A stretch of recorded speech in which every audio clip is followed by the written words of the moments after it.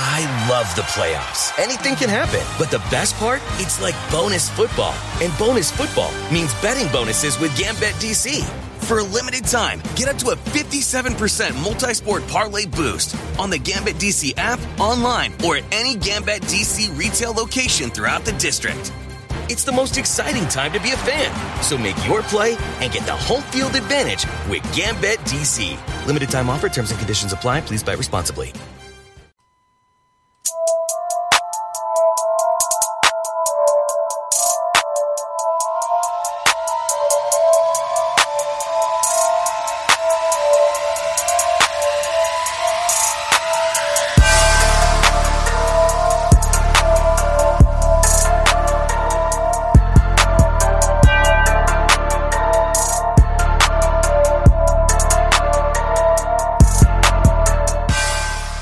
Welcome to the Revolution Sports Podcast. This is your host, Tyler Wood. Thank you for joining us this early Monday morning. Hope everyone had a good weekend and enjoyed you some football. Had a lot of games that went on this Saturday in college football, a lot of upsets. So we had that going on. Then we also had games in the NFL yesterday. Had some good matchups there, some high-quality team matchups. So got a couple games we're going to break down for you and those two venues. And then after that, we'll go into some political news. But I got a lot to go over today with these. So I'm going to go over two NFL games and then go over three of the biggest results from college football this past Saturday. And then, like I said, get into a little bit of politics. Got some spending bills and some interesting stuff going on at Capitol Hill this week, and also, of course, the Biden administration, and they're trying to obviously shift the focus of the border crisis to something else. And so we'll get into that at the end of it. We're going to start off, though, with the NFL, looking to two of their games. Going to go over. First game, we're going to look at the Buccaneers and the Rams, and then the second game, we're going to look at the Chargers and the Chiefs. So two of the four of the better teams in the league, teams that definitely have Super Bowl aspirations, have definitely looked the part this year for the most part. Three of that have definitely looked the part. I don't know about the Chiefs. They've looked pretty bad this year to start off, and we'll get into that a little bit with their game. But we're going to talk about the Buccaneers and the Rams first. Looking at this game, kind of just a couple of takeaways. Obviously, give you the final score real quick, 34-24, Rams. I don't know if I know the Rams were undefeated as well, but Super Bowl champs. Everyone thought they would end up winning. They had a 10-game regular season streak plus playoff streak going on of 10 games that they had won in a row. So this was snapped in this game. And just some takeaways from this game.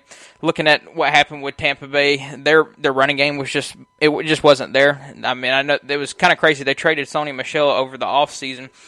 The former Georgia running back. They traded him from there. He ended up at the Rams this offseason, and he was the one that did a lot of damage to him with 67 yards rushing and was able to get some first downs when they needed it. So that was kind of hilarious to see, but they couldn't get anything going on the ground. They had 35 yards total, and Tom Brady had 14 of those. So if Tom Brady's almost leading you in rushing in a game, you're probably not going to be doing too well.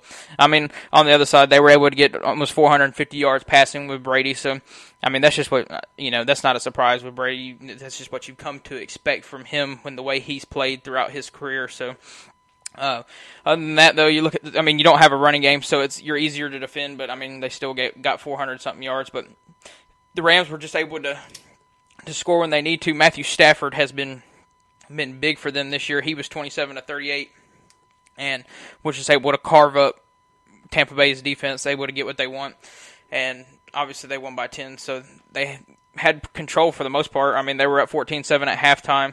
So the Rams have definitely looked the part this year. They're 3-0, and they're looking to continue to get better. But like I've said it last week when we discussed results from the NFL and just last week, but we're talking another week under our belts, and not much has changed when it comes to defense.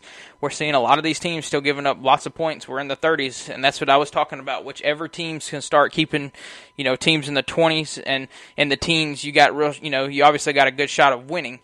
So for the Rams, that's exactly what they did. They kept Tampa Bay's, championship offense to 24 points. So you do that anytime you're on the field, you got a shot to win. So if you're the Rams, you liked how this game went for you. And you just got to continue to improve on it. Defense has got to continue to improve. Offense is, like I said, already looking good. So for them, it's just a continual process and continue to prove, keep trying to win games each and every week. But Tampa Bay, this is, I think, kind of a wake-up call for them because, like I said already, you got to have better rushing yards. You got to be able to find a balance. And I know the NFL has trended to more of a passing attack, which was kind of unexpected considering how run-heavy the NFL had been up to that point over the last couple of years. But with that trend, though, you still got to be able to find some type of balance. You can't be having to throw it every play. I mean, Brady threw the ball, 55 times, so he was 41 of 55, which is fantastic.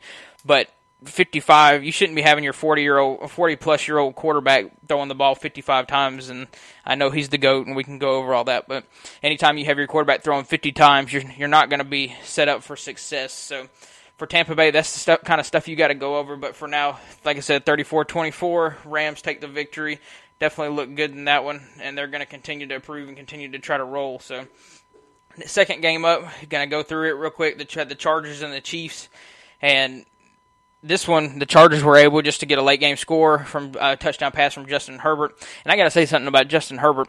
And I know he was good at Oregon when he was in college, but I don't think anyone fully expected him to translate this well into the NFL. Maybe some did. I personally didn't. He was kind of, I know a lot of people said he was consistent in Oregon, but he had a good career. But there's just sometimes when he faced high-level competition, he kind of just shirked back from it. And I just didn't think he was going to be this good. But I mean, he was right up there competing with Mahomes. This is the big deal in this game. The Chiefs had 4 turnovers, and Justin Herbert didn't even throw a single interception. Mahomes had 2 interceptions. So that's a big storyline for this game. And once again, talking about defense, this is the 3rd game in a row. So 3 games already. Kansas City's now 1-2, and they've given up 30-plus points in every single game. And Kansas City has the offense to be able to compete with teams that score 30-plus points. But what's going to happen is you're going to find these teams that are going to be able to turn you over. You're going to have off days, and it's going to cost you. And right now, it's really costing Kansas City where they've lost back-to-back games. So they lost to the Ravens last week, 36-35, and they lost this week, 30-24. So just continue to give up lots of yards of offense, and I mean they're just making opposing teams' offenses look great. So right now, if you want to have strong numbers, you're looking at and having a good shot of winning. You're looking at trying to play Kansas City right now, and I'm really trying to see what I mean. It's just a lack of execution, a lack of just coverage in general. But they got to be better if they're going to have a shot this year because their offense is obviously there, but defense has got to step up. And this is for just about every team in the league. I mean, I keep going through scores, keep watching games, and it just seems like we're in the 30s for almost every single game we play at this point. And just whichever team can finally keep teams, like I said, in the 20s and the teens, just like the Chargers did in this one, they got a shot. And if you're the Chargers, you really like how you're playing right now. Defense looked good. You're getting back Joey Bosa, so you're getting your better defender back. Your quarterback's performing at a high level, and he's taking care of the ball. So if you're the Chargers, you really like where you're at right now, just beating Kansas City. So for the Chargers, got to keep doing what they're doing. Got to continue to improve. But Kansas City, their defense has got to be way better if they're going to compete for a Super Bowl this year. Because if not, I don't. If this is the way it keeps up, I'll be surprised if they can win more than 10 games this year. And at that rate, you know what's going to happen. You're going to end up possibly in a one of the earlier games. You're not going to have home field advantage, and you have to go play, and you'll be out of the playoffs really quick if you even make it at that point. So if you can win 10 games, because this defense just really doesn't give anybody, including myself, the confidence to go and win 10 games. I know a lot of people are freaking out right now, and they should, because this is when you're giving up 30-plus points like this 3 straight weeks to start the year, and it just doesn't even look like they're really trying to make too many adjustments. It just doesn't give you any confidence that this is going to turn around anytime soon. And it's not like they don't have the players, but I don't know. It's just very hard to see why they haven't been able to turn this around yet. But if they do not do it quick, they are going to be in for a long season that they do not want to have, and just wasting one of the prime years of Mahomes' career. So anyways, moving on from that game. That game was 30-24 Chargers. So that's it for the NFL. We'll have more scores for you next week. If any news happens, obviously we'll talk about it later on in the week. But we're going to move over real quick to the college football weekend that we had. We had 5 total upsets over the weekend in the top 25. So had some big matchups, and we had 2 big matchups that a lot of people knew was going to be close and had ramifications how the season was going to play out for the college football playoff and conferences and stuff like that. So It turned out, though, that 5 had really big impacts and had just a lot of shakeup when it came to the top 25, and even in the top 5 had some shakeup this week when it came out, when the rankings came out yesterday in the AP top 25. So, first game we're going to talk about, we're going to look at this Notre Dame and Wisconsin game, looking at what happened there. So, starting out this game, it stayed close for the most part. We all know that Notre Dame had Jack Coan, who was coming over from Wisconsin, who transferred over during the offseason, who a lot of people thought was going to be good for them, but I don't think anyone thought he was going to be as good as he has played this year. So in this game, a lot of people were really worried when Coan went down with an injury. A lot of people thought Notre Dame was going to end up losing it because at that point it was later in the game. It was still tight because this game was pretty much neck and neck most of the way until it got to the I'd say about just the top of the fourth quarter, and Notre Dame kind of blew it wide open. And they did a real good job of this game. Their defense was impressive to me. I know Wisconsin doesn't have the greatest offense, but at the same time, though, you held them to 13 points, and you had 4 interceptions, so your defense obviously did something right. So their defense I was impressed with. It looked better. It was improvement that you needed to see. Now, on the offensive side, you got questions, though, because you're sitting here, and Coan's injured. You got Drew Pine that had to step in, and he played well for the most part, and during the limited time that we saw him. But here's the problem with Notre Dame now. You had Drew Pine step in. You got Coan, who's hurt. You're wondering if he's going to be ready for next week. Got a big-time matchup against Cincinnati. That's going to be like I said, I just said it in our preview and predictions podcast episode that we had. I said that this was a make-or-break game for Notre Dame because, like I said, they don't have a conference championship to help them when it gets into the later weeks. So if you have one loss, it's almost like that's a deal-breaker for you when it comes to the college football playoff later in the year. So next week, same idea. You got another make-or-break game against Cincinnati, and we'll get more into next week's games in our preview and predictions later this coming Saturday. But for Notre Dame, you got a lot of problems now. So you got Drew Pine, and then also you look at how bad your rush offense was in this game, and it kind of worries you just how bad it was because you have 32 attempts rushing and you only get 9 yards. And that's just not going to cut it against a team like Cincinnati later on. So you got a lot of questions right there for Notre Dame, even though they blew out Wisconsin. Well, blew out once you got to the fourth quarter. But you got a lot of questions there because you got a lot ahead of you that you still have to do. And even if you do get past Cincinnati, you still got a lot of season left because there's just a lot that can happen. And we're seeing that in some of these other games that a lot of these teams this year that are favored, we're seeing them ended up blowing some games down the road, or just games that, a lot of people didn't expect to slip up on. And that's college football. We know that happens every year, but this year it kind of just seems like everything's up in the air outside of the, I would say, top 2 in the rankings with Alabama and Georgia. So outside of them, it's kind of just like a hit or miss, which team's going to show up, which team's going to play well. And thankfully for Notre Dame, they stepped up when they had to in that fourth quarter against Wisconsin. So Wisconsin, they sit at 1-2. They did not look impressive. Graham Mertz did not look good in that and threw the 4 interceptions. Only had 230-something yards passing. So it was, for them, obviously this was a make-or-break game for them after their Penn State loss they had of week 1. So for them, this kind of knocks them out of playoff contention, kind of knocks them back out of the Big Ten contention, I think. So this is probably going to be a retooling year for them, and I know for a fact they're probably not too happy with themselves that they let Jack Coan get away during this offseason after they decided to start Graham Mertz after week 1 last year. So for them, like I said, retooling year, they're going to have to get better. They're going to have to figure some stuff out. But for Notre Dame, they survived. They advanced to another week against another top team in Cincinnati who had a bye week. So like I said, we'll get more into that game once we get to our previews and predictions this Saturday. We'll go over that, break it down for you. It's going to be one of our top games of the week that we'll go over, including some of the other big-name matchups. But anyways, moving on, looking at next game up, we got Clemson and number 9 Clemson and NC State. Clemson was number 9. So as you can tell, and as you probably already heard, Clemson dropped this game 27-21 in double overtime, which was, I said it in the preview and predictions. That's why it's important to go back and listen. I mean, not go back, but listen to our preview and prediction, because I like to pull a lot of what I said from there, just to give you an idea of, what I already thought was going to happen. And this is exactly the type of game that I thought was possible for Clemson. Their offense just couldn't get off the ground, and that's what I was worried about happening, where you finally have just one of those games where I know they were struggling all the first couple of games of the year, but it finally just hit that point where the offense just could not go at all and could not do what they needed to. And, I mean, you can see that all just going down through the stats, looking at what happened. And you had DJ Uiagalelei he only threw for 111 yards. He had 2 touchdowns and an interception. And rushing yards, he was their top rusher with 9 carries for 63 yards.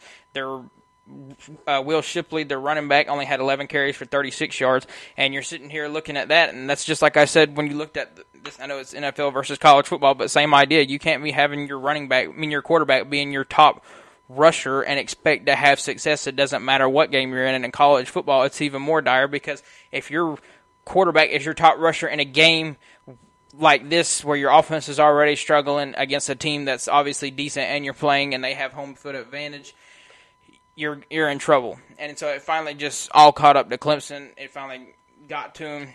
NC State got it into double overtime. Well, Clemson really got it into double overtime. Clemson really got lucky there at the end where NC State missed a field goal with the clock running out. And so Clemson really could have just only had 14 points in this game and lost 17-14, so it could have been even worse than what it looked like. But they got it into double overtime. They both scored, and they obviously went to double overtime, and they went 4 and out and could not get any traction again on offense. And so for Clemson, you're sitting here now at 2-2, and you just lost to the team that everyone said was going to be your challenger in that Atlantic side of the ACC.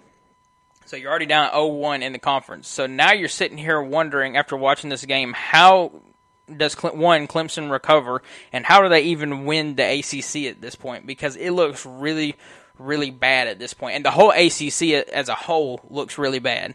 You had North Carolina drop a game to Georgia Tech, and just your best teams that you expected to compete this year just do not have the ability to win games that they should. So now you got NC State, who looks like they have possible contention to win, the ACC, and you got Wake Forest. So you got a couple of these teams that can now step up and have an opportunity for that. But if you're Clemson, you started off number 3 in the nation. Everybody thought your offense was going to be good, even after replacing guys like Trevor Lawrence and Travis Etienne, and now you're 2-2. You're just scraping the back end of the top 25, and that's probably just off a namesake at this point.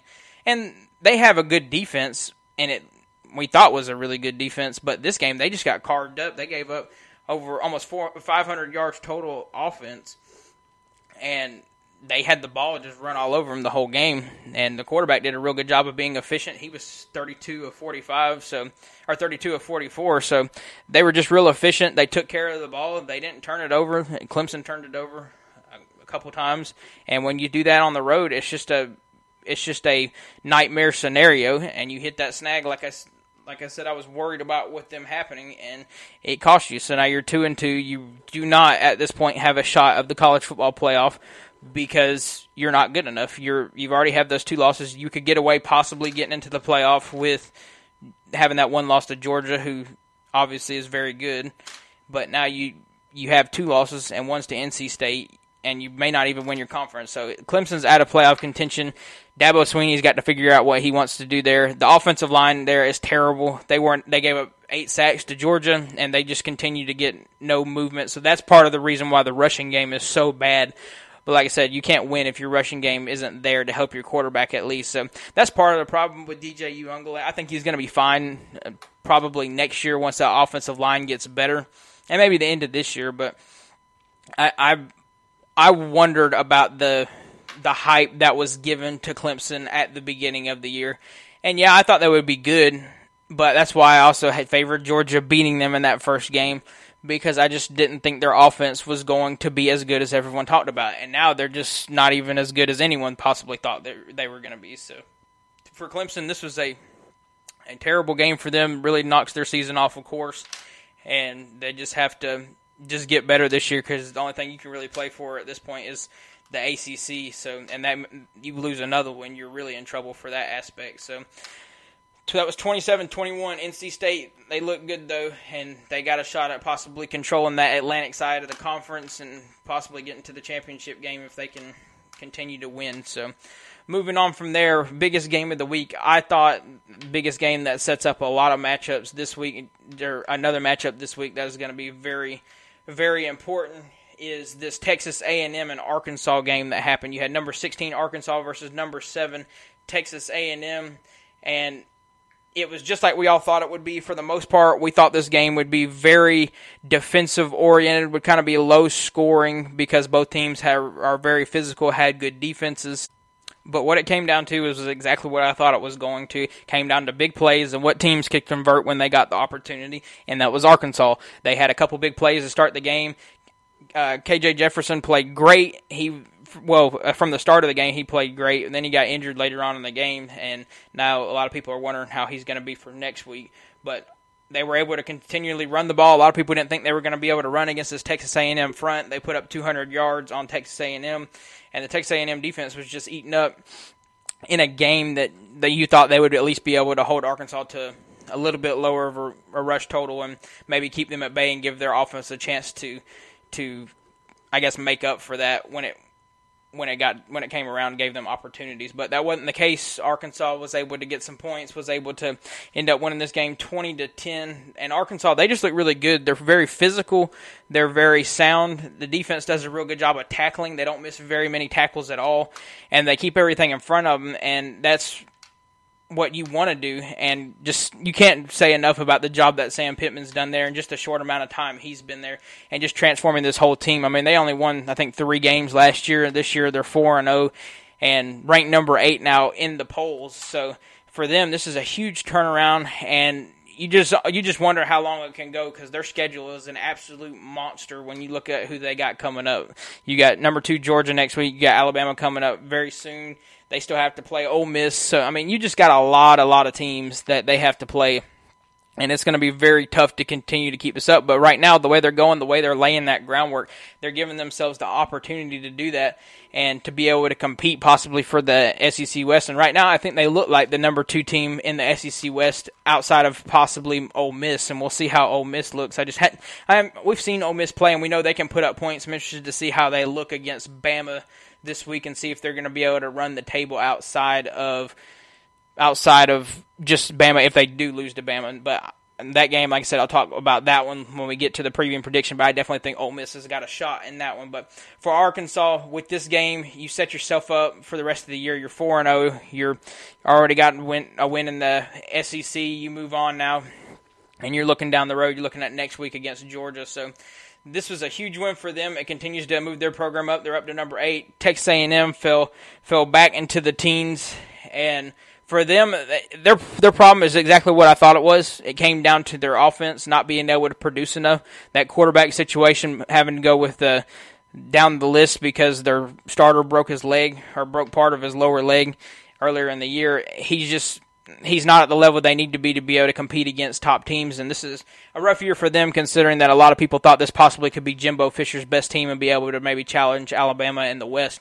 But me personally, I never saw it. I never understood why the hype was there, especially after they lost Kellen Mond last year and just lost a couple of playmakers that I thought that were very important to the dynamic of that offense and to that just how they play overall. The defense is good, but obviously defenses do have breaking points, and sometimes you have to have it where your offense steps up to make up for that difference, and they just didn't have it. So Arkansas was able to get a couple of explosive plays, and that really just made the difference in this game. And like I said, sets up Arkansas at number 8 to have a monster game that is going on in the SEC against Georgia this week at Georgia at noon. So that's going to be a big matchup. But for that, they moved up to 8. The shakeup in the college football AP poll, looking at it, Oklahoma dropped. Oklahoma obviously continues to struggle. They struggled against West Virginia and barely won. They didn't even lead a single second in that game until they kicked the game-winning field goal at the very end when the closing seconds. Basically, when the clock hit 0, that's when they led. So Oklahoma dropped down. You had Penn State move up. You had Iowa stay where they were at. Oregon State at 3, Georgia at 2, Alabama at 1. So this year's been kind of different. Usually you don't see too many teams move if they win, even though they didn't look great. But this year, you've seen the AP, they've been really moving teams based on just performance this year, which is what I like to see, because there's no reason to leave Oklahoma sitting at 3 when they haven't even played possibly even like a top 5 team this year. I don't think they've looked top 5.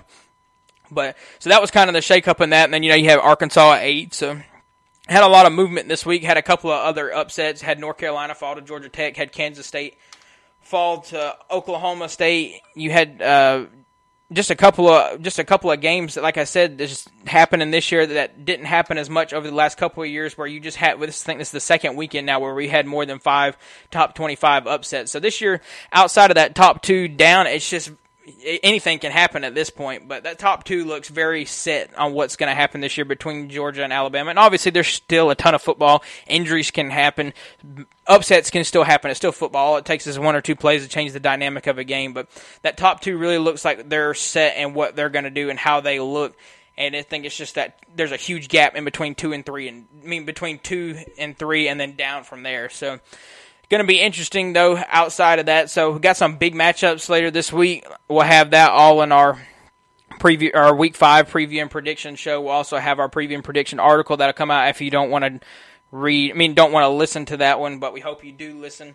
But for now, that's what we're talking about in sports. For moving on from there, we got some politics. We're going to talk about a lot of stuff going on in there.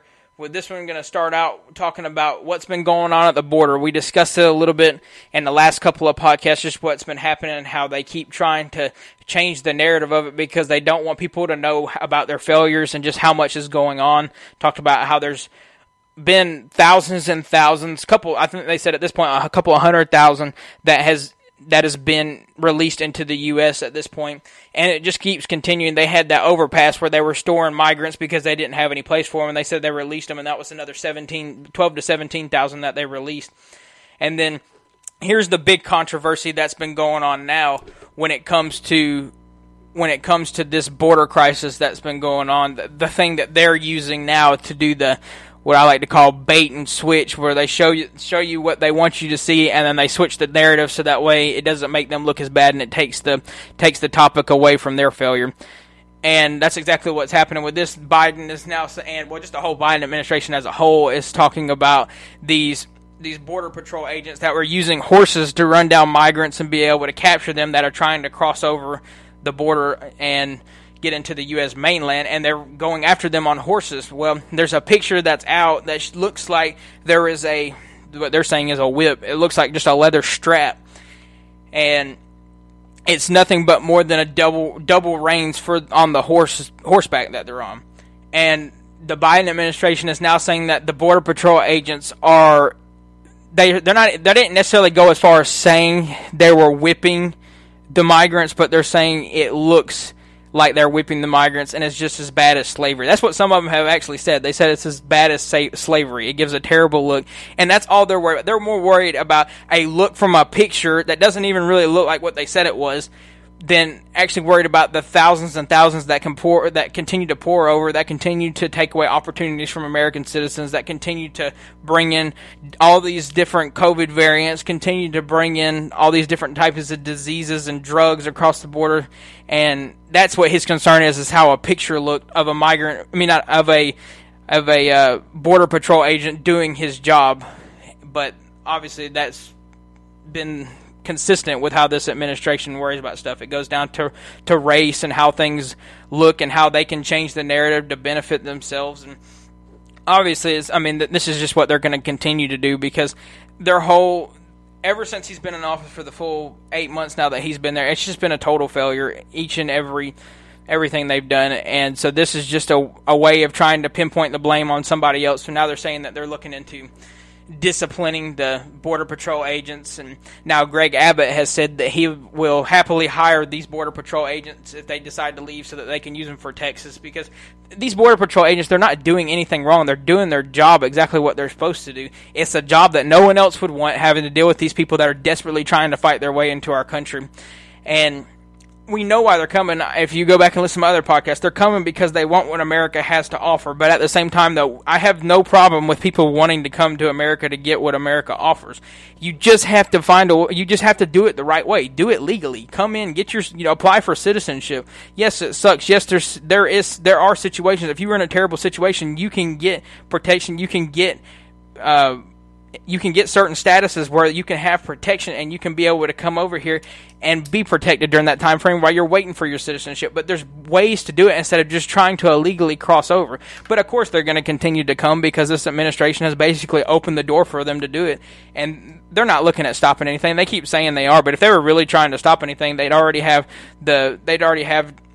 Mayorkas fired. They would already be moving to do different stuff. At one point, they were talking of the border wall going back up, but obviously that hasn't happened. And so now Texas is taking the reins when it comes to that, and they're getting ready to start constructing the border wall. Again, they've already met with contractors and gotten pricing done and all that. So they're moving that direction. And Greg Abbott's having to pick up the slack from the Biden administration. So it's going to be interesting to see how that continues to progress and what is the next thing that they make up to basically change the narrative from Biden's failure at the border to, how can they make it look like something else and, not be their fault. So obviously they'll do something because this is not going to stop anytime soon, and their actions have proved that they have no intentions of slowing this down anytime soon. But we'll continue to keep you updated on the border crisis as it develops. There's going to be plenty more to come from that. I'm sure they'll have something new by next week on what they're, what else is wrong. And, here, I got something else for you looking at this, talking about the Biden administration, how they continue to flip the script on people, trying to make it look like it's not their fault. The press secretary, Jen Psaki, says the other day that they're tired of Republican speeches on the border crisis and are looking for solutions at this point. That has got to be the stupidest statement I've ever heard in my life, because you literally had to do nothing when you walked in. You were given one of the most secure borders in American history, and you literally come in and drop every bit of the security measures that we had, and then wonder why it is the way it is. If you want solutions, go back to what it was before y'all even stepped foot in the White House. I mean, it's not that hard to figure out. You were having only about 5,000 migrant encounters just last year. You're up to over 100,000 a month at this point. I mean, you're having 5,000 a month last year, but you're still having 100,000 a month. That's a 95,000 migrant increase, and it's because they know they're going to let them in. And it's all part of their idea, because they were already trying to wedge in this citizenship for these migrants in their $3.5 trillion infrastructure bill. And if they can do that, they know the majority of these migrants are going to vote for them because they gave them their citizenship. It's all about staying in power for them. They're going to continue to try to shift the narrative so they can continue to try to do what they want, get these migrants in, give them their citizenship, and then they'll stay in power. And they can continue to lie to your face, and they won't have anything to worry about at that point, because they'll never get out of office. And that's what it's all about for them. You can say otherwise. I do not care. If you think it's otherwise, I mean, you're stupid, because there's just nothing else that it could be. They're intentionally trying to do this. No one else could screw this up worse, I don't think, at all, because the only way you could screw it up this bad is if you were intentionally trying to do it. And that's exactly what they're trying to do. Obviously, they're not going to tell that to your face, because this is what is called propaganda. It's where they show you one thing, even though it's the direct opposite of what's really happening. And they try to frame it where they look good. They look like they're trying to be the humanitarians and this, and trying to help these people from these terrible situations, when in reality they're not. It's just an open door, because they want their votes eventually, when they can try and get this citizenship for these citizens packaged into one of their deals. And obviously that's hit some roadblocks and will continue to hit roadblocks, but it's going to be interesting to see, due to the parliamentarian committee saying that could not be shoved in an infrastructure bill if they still try to do that anyways, because they had different people like Ilhan Omar saying that they should just go ahead and put that in, even after the parliamentarian committee said that they shouldn't, or they aren't even allowed to. Like, it shouldn't go into a budget reconciliation. So, like I said, we'll keep you updated with more as the border crisis continues to unfold, because we know, like I said, more and more is going to happen with that. And so we'll keep you updated when it gets to that. But moving on from there, I'm going to talk about what's going on this week. This week is going to be busy on Capitol Hill, so we will have you updated Thursday on what is going on, because I'm sure we'll have some results by then, at that point, when the next podcast episode comes out. But looking at what's going on, they got a possible government shutdown going to happen on October 1st, and then they're going to try and take a vote on the $1 trillion infrastructure bill that was passed already in the Senate. The House is going to try to take a vote on it. They said it's possibly as early as Monday, but a lot of people are saying it's looking like Tuesday. So we'll have some results in between there, and we'll obviously have news for you on our websites where you can go on there. On our website where you can go look at that, and our social media pages. That way you have something to keep you updated in between podcast episodes. And when we get to the podcast episode on Thursday, we'll break it down from there. But moving on from that, they're also trying to avert this shutdown, the infrastructure bill that they're trying to pass is also tied. What they're saying is going to be tied to this $3.5 trillion budget reconciliation deal. And so with that, they're meeting a lot of roadblock because right now there's a lot of people Republicans right now that are saying they're not in the House that are not even going to vote for this $1 trillion reconciliation bill, the infrastructure bill, because it's tied to the $3.5 trillion. And which makes sense, because why would you vote for one part of it if it's just going to usher in the other side of it? Why help out one side if they're not going to help you out and just continue to shove a socialist agenda down your throat whether you like it or not? So at that point, try to make them do it on their own. So I get the idea behind it, and that's exactly the right route they should go. And I know the Senate already passed it, but that was basically before they really said that this was going to be tied. There was rumblings of it, but they said they were just going to move it standalone. But then obviously Pelosi tied it to it, and now McCarthy has said that it is tied to it, and that's the route that they are looking at it from, that it is not a standalone bill, but that it is a double-sided, that it is one process as a whole. That's the House side of things, so we'll keep you updated with that and what goes on with the voting from there. But on the other side, looking at the Senate and what's going on with there, they're trying to get this $3.5 trillion infrastructure package. They're trying to work out the details because they're having a problem with some of the moderate Democrats that are there in the Senate with Joe Manchin and Kyrsten Sinema and what they want. And they've been a pain in Biden's backside since he stepped foot in office with his agenda. They're definitely moderates. A lot of people say that Biden was a moderate when he campaigned, which we all knew that was crap if you really kept up with what he was campaigning on. But these are real moderates. Even though I don't agree with most of what they stand for, they still understand basic stuff that comes down to like finances and this budget reconciliation, because they're saying that we do not have the ability to pay for this and do not have the ability to keep just printing money and then not expect inflation to rear its head later on down the line. And we're already seeing some of that from the COVID bill that they passed standalone earlier in the year by budget reconciliation. But if they just add another $3.5 trillion, you're looking at it being even worse. And so Kyrsten Sinema and Joe Manchin have said that they're looking for a smaller price tag, that they're looking at about $1 trillion, but obviously that is not sitting well with a lot of the progressive Democrats like Bernie Sanders, because originally, this is what's absolutely insane, he wanted about $6.5 trillion, a bill that was worth $6.5 trillion for this budget reconciliation for Biden's quote-unquote Build Back Better agenda, which if you have done any research on the Build Back Better agenda and what that actually stands for, it's basically what most global leaders around the world, like, you go from England, France, any of these places that have used it, these what I call globalists that are trying to team up, it's the agenda that they've used in their place, where basically they try to turn you into a socialist/communist area. So same idea, and this is what this whole bill is. It's basically just socialism rolled into one. It's got all of the climate stuff and how they try to, want to redesign buildings, and they want to do all this crap that they say is in the name of infrastructure and other aspects of that, and they want to expand Medicare. That has nothing to do with infrastructure. This is their whole socialist agenda rolled into one. If they can actually get it passed, they can basically institute socialism into America. And so that's why, they can ram this through anytime they want, because they got the 50 votes they need, and they got the reconciliation. If they have the 50 votes, they have the reconciliation process, they can use it anytime. The problem is just these two people that are not going for it, because they say as soon as they pass this, we know that inflation is going to come through. And that's obviously, inflation doesn't affect the rich, it affects the people that don't have as much money. The middle class is affected. At that point, you'll have two classes. You'll have the lower class and you'll have the elites. Basically, what they're trying to do with this stuff. They'll continue to give us government handouts, get you attached to the government where you're dependent on the government. The elites will be the elites. We'll be the ones that are dependent on the government for everything. That's their whole idea behind this. That is what socialism is. That is what communism is, where you depend on the government for everything. And there's just so many. You can go and find the bill yourself. I'm not going to break it down piece by piece, but there's just so many things that are inside of this bill that is absolutely crazy that they would even try to institute it in. But we say crazy, but we know these people. This is what he's ran on. His whole idea of what he ran on. He literally told us.